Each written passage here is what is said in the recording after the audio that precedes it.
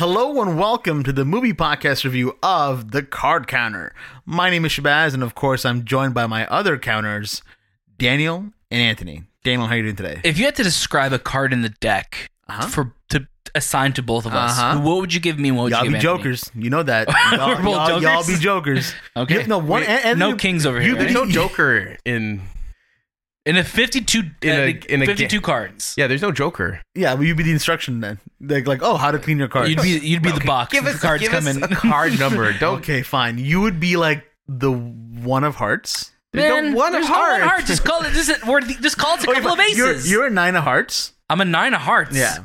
Okay. You're a 15 of windows. Shay has clearly never What seen are cards, by the way? deck What are of you guys cards talking about? before. What's this movie about? No, I'm just kidding. You guys are both aces, man. Good. Honestly, Okay, smoking good. aces, if I could say. Oh. I would say that. I'd kill you both, is what I'm trying to say. Is that a movie, right? Smoking Aces, yeah. It's good. Yeah, it's an alright movie, actually. Yes.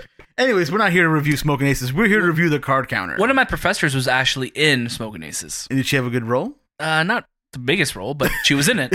Who was your professor? Listen, we don't have time, Shay. We don't have time. As always, you can catch a brand new episode of the Movie Podcast every single Monday, and watch out throughout the week for review episodes on all the latest movies and series. Make sure to follow us at the Movie Podcast on Instagram, Twitter, TikTok, and Letterboxd. Don't forget to leave us a review on Apple Podcasts. We are still in the hunt for 200 5-star reviews. We're getting closer and closer, inching every day towards it. And join our Discord and write into our show at hello@themoviepodcast.ca. Write us an email, please. We love reading emails. When we read emails, they'll always be like, "Mail's here." Right? No, don't you guys make that sound? Anthony, don't acknowledge. I almost Please. left again. You almost left again, but you laughed while you left, eh? So you were like, ha, ha, ha, and I'm getting up.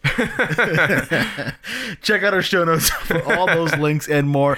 I'm going to kick it over to Daniel for some mediocre announcements. Just kidding. First announcement, I just need to make a correction. She was in Shoot 'Em Up, not Smoking Aces. Oh, wow. So first of all, you get the movie wrong. Yeah. And second of all, you don't see the announcements. So a lot of disappointment to lead for. Maybe it was Smoking Aces. I'm not too sure. But you already know what I'm going to tell you, Shay. I already know. What am I going to tell you right now? You know what? You're going to say the things that you always want to say every day. We have an amazing lineup of guests that have joined us on the Movie Podcast over the last few months. Most recently, Young Lee, the action designer and filmmaker who worked on Shang-Chi, Pacific Rim, The Kingsman 2, The Kingsman, and so many more. We have a great conversation with him on the Movie Podcast this week, so definitely listen to that brand new episode. We also have tons of reviews. If you like this review, guess what? We decided, you know what? Let's do a bunch of reviews before this review, so you can listen to all of those as well. Coming soon, What If Episode 5, probably out by the time you're listening to this review. Who knows? We don't even know when we recorded this. We don't know. I don't know what day it is. Yeah. Also, TIFF is happening. We're there right now. We're there right now. So make sure you're following us at all of those places Shabazz set up at the beginning of this episode, so you can see exactly what we're watching, what we're doing, and what we're covering. Yeah, it's a good time to be listening to the Movie Podcast. Every time is a good time to be listening to the Movie Podcast. I was going to say, it's always a good time. It's always a good time. The movie we're talking about today, again, is The Card Counter, and it stars Oscar Isaac, Willem Dafoe, Tiffany Haddish, and Ty Sheridan. Directed by Paul Schrader, and it will be available September 10th, 2021. Thank you to our friends over at VVS for letting us watch this movie. And I'm going to kick it over to Anthony for the synopsis.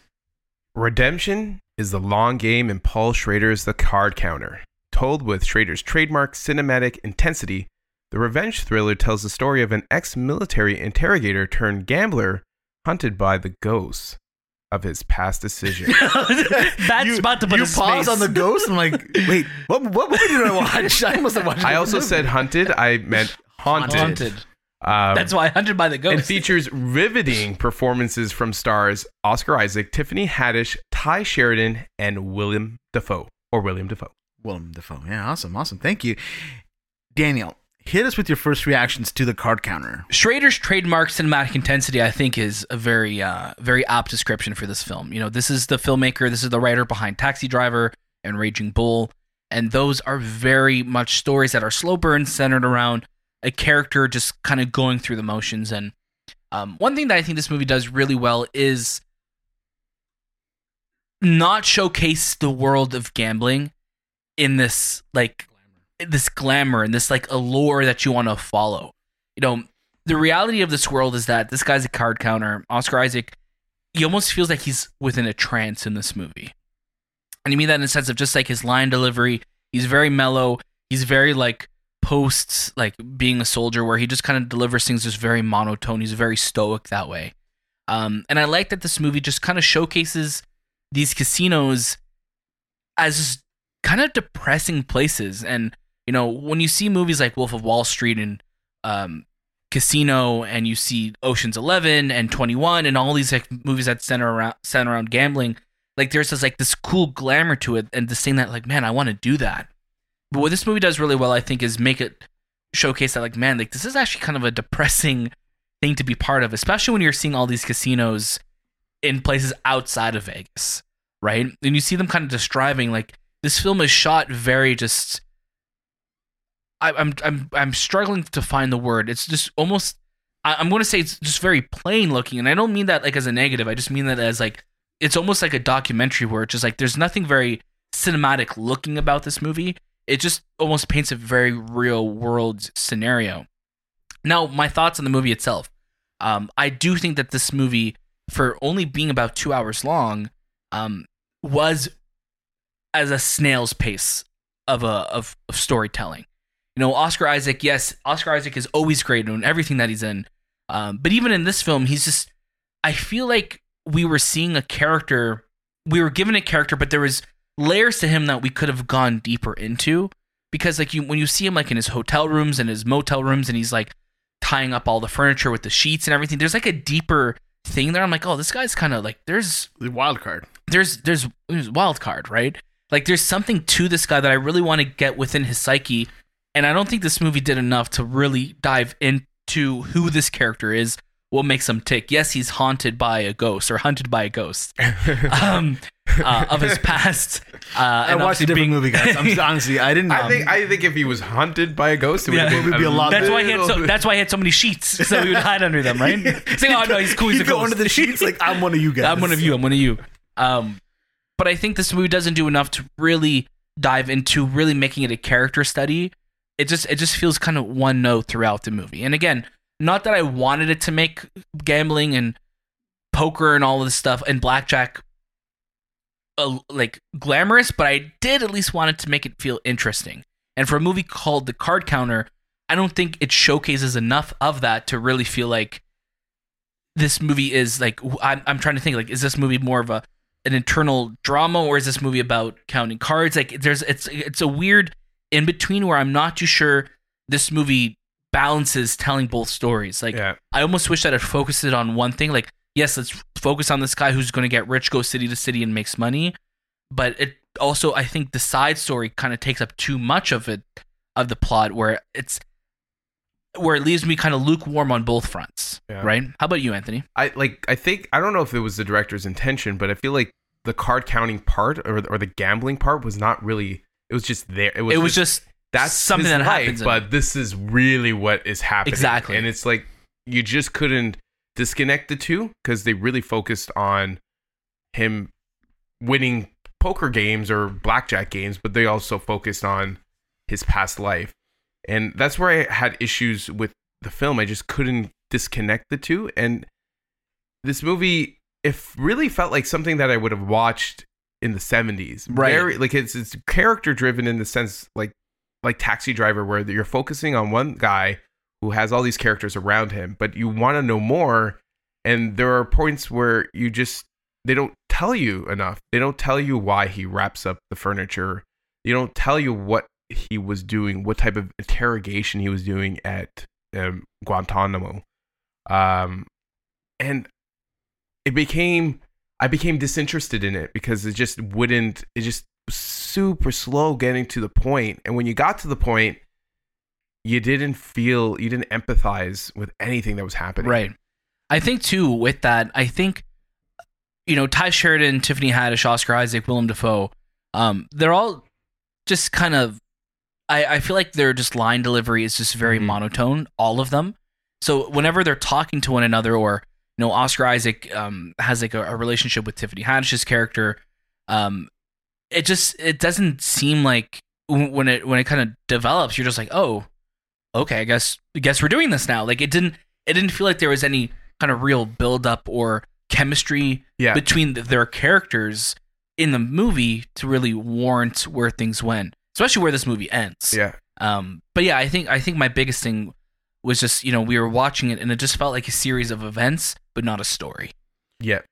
Yeah, for me, I just had an issue with connecting to any of the characters or caring about what the characters were doing, and I kept wanting to find it interesting because the first, I think, maybe 5 to 10 minutes of this movie, seem like they're going to go on a very interesting route. You're kind of being taught about blackjack. You're getting the ins and outs. You see Oscar Isaac's character going to a shady motel and wrapping everything up in sheets and twine, and then from there it totally departs from what you think the movie's going to be about, and you get introduced to all these characters, and there's these feverish shots of Guantanamo Bay or wherever he is in a prison cell, just beating up prisoners, and again, none of it seems like anybody cares. I think is kind of how I felt about the movie. Yeah. It just kind of were going along for the ride, and I'll be transparent and say that Tiffany Haddish and Oscar Isaac did not have any chemistry at all in this movie. They were just kind of showing up and doing their scenes, and having a romantic side to them also kind of felt weird because they didn't seem like they wanted to be together.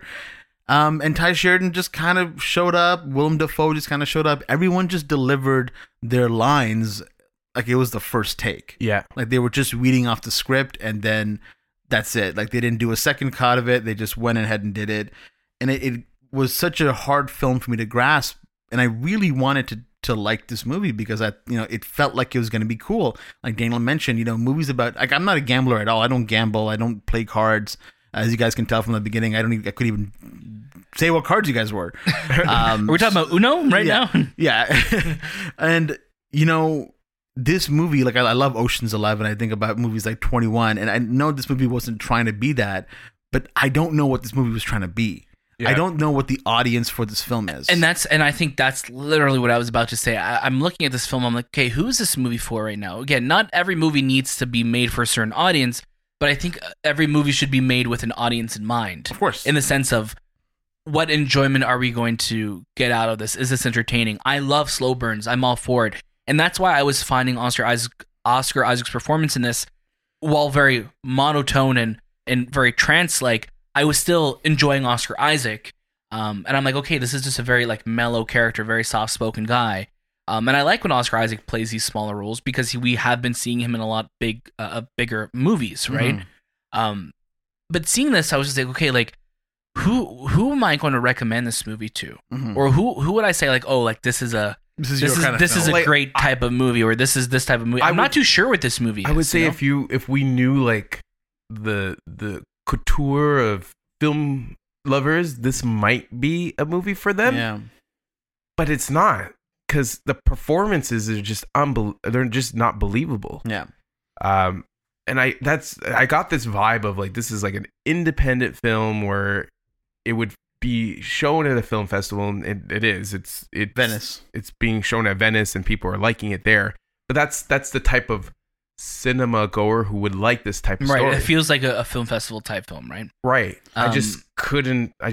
As someone who does both, and I'm very grounded, I just can't recommend this movie to our audience and thinking that they're going to like it. There's no way. What's interesting about this too is that this movie definitely goes back to like the classic like narration. It's very kind of like relies on those tropes and those archetypes of a character narrating.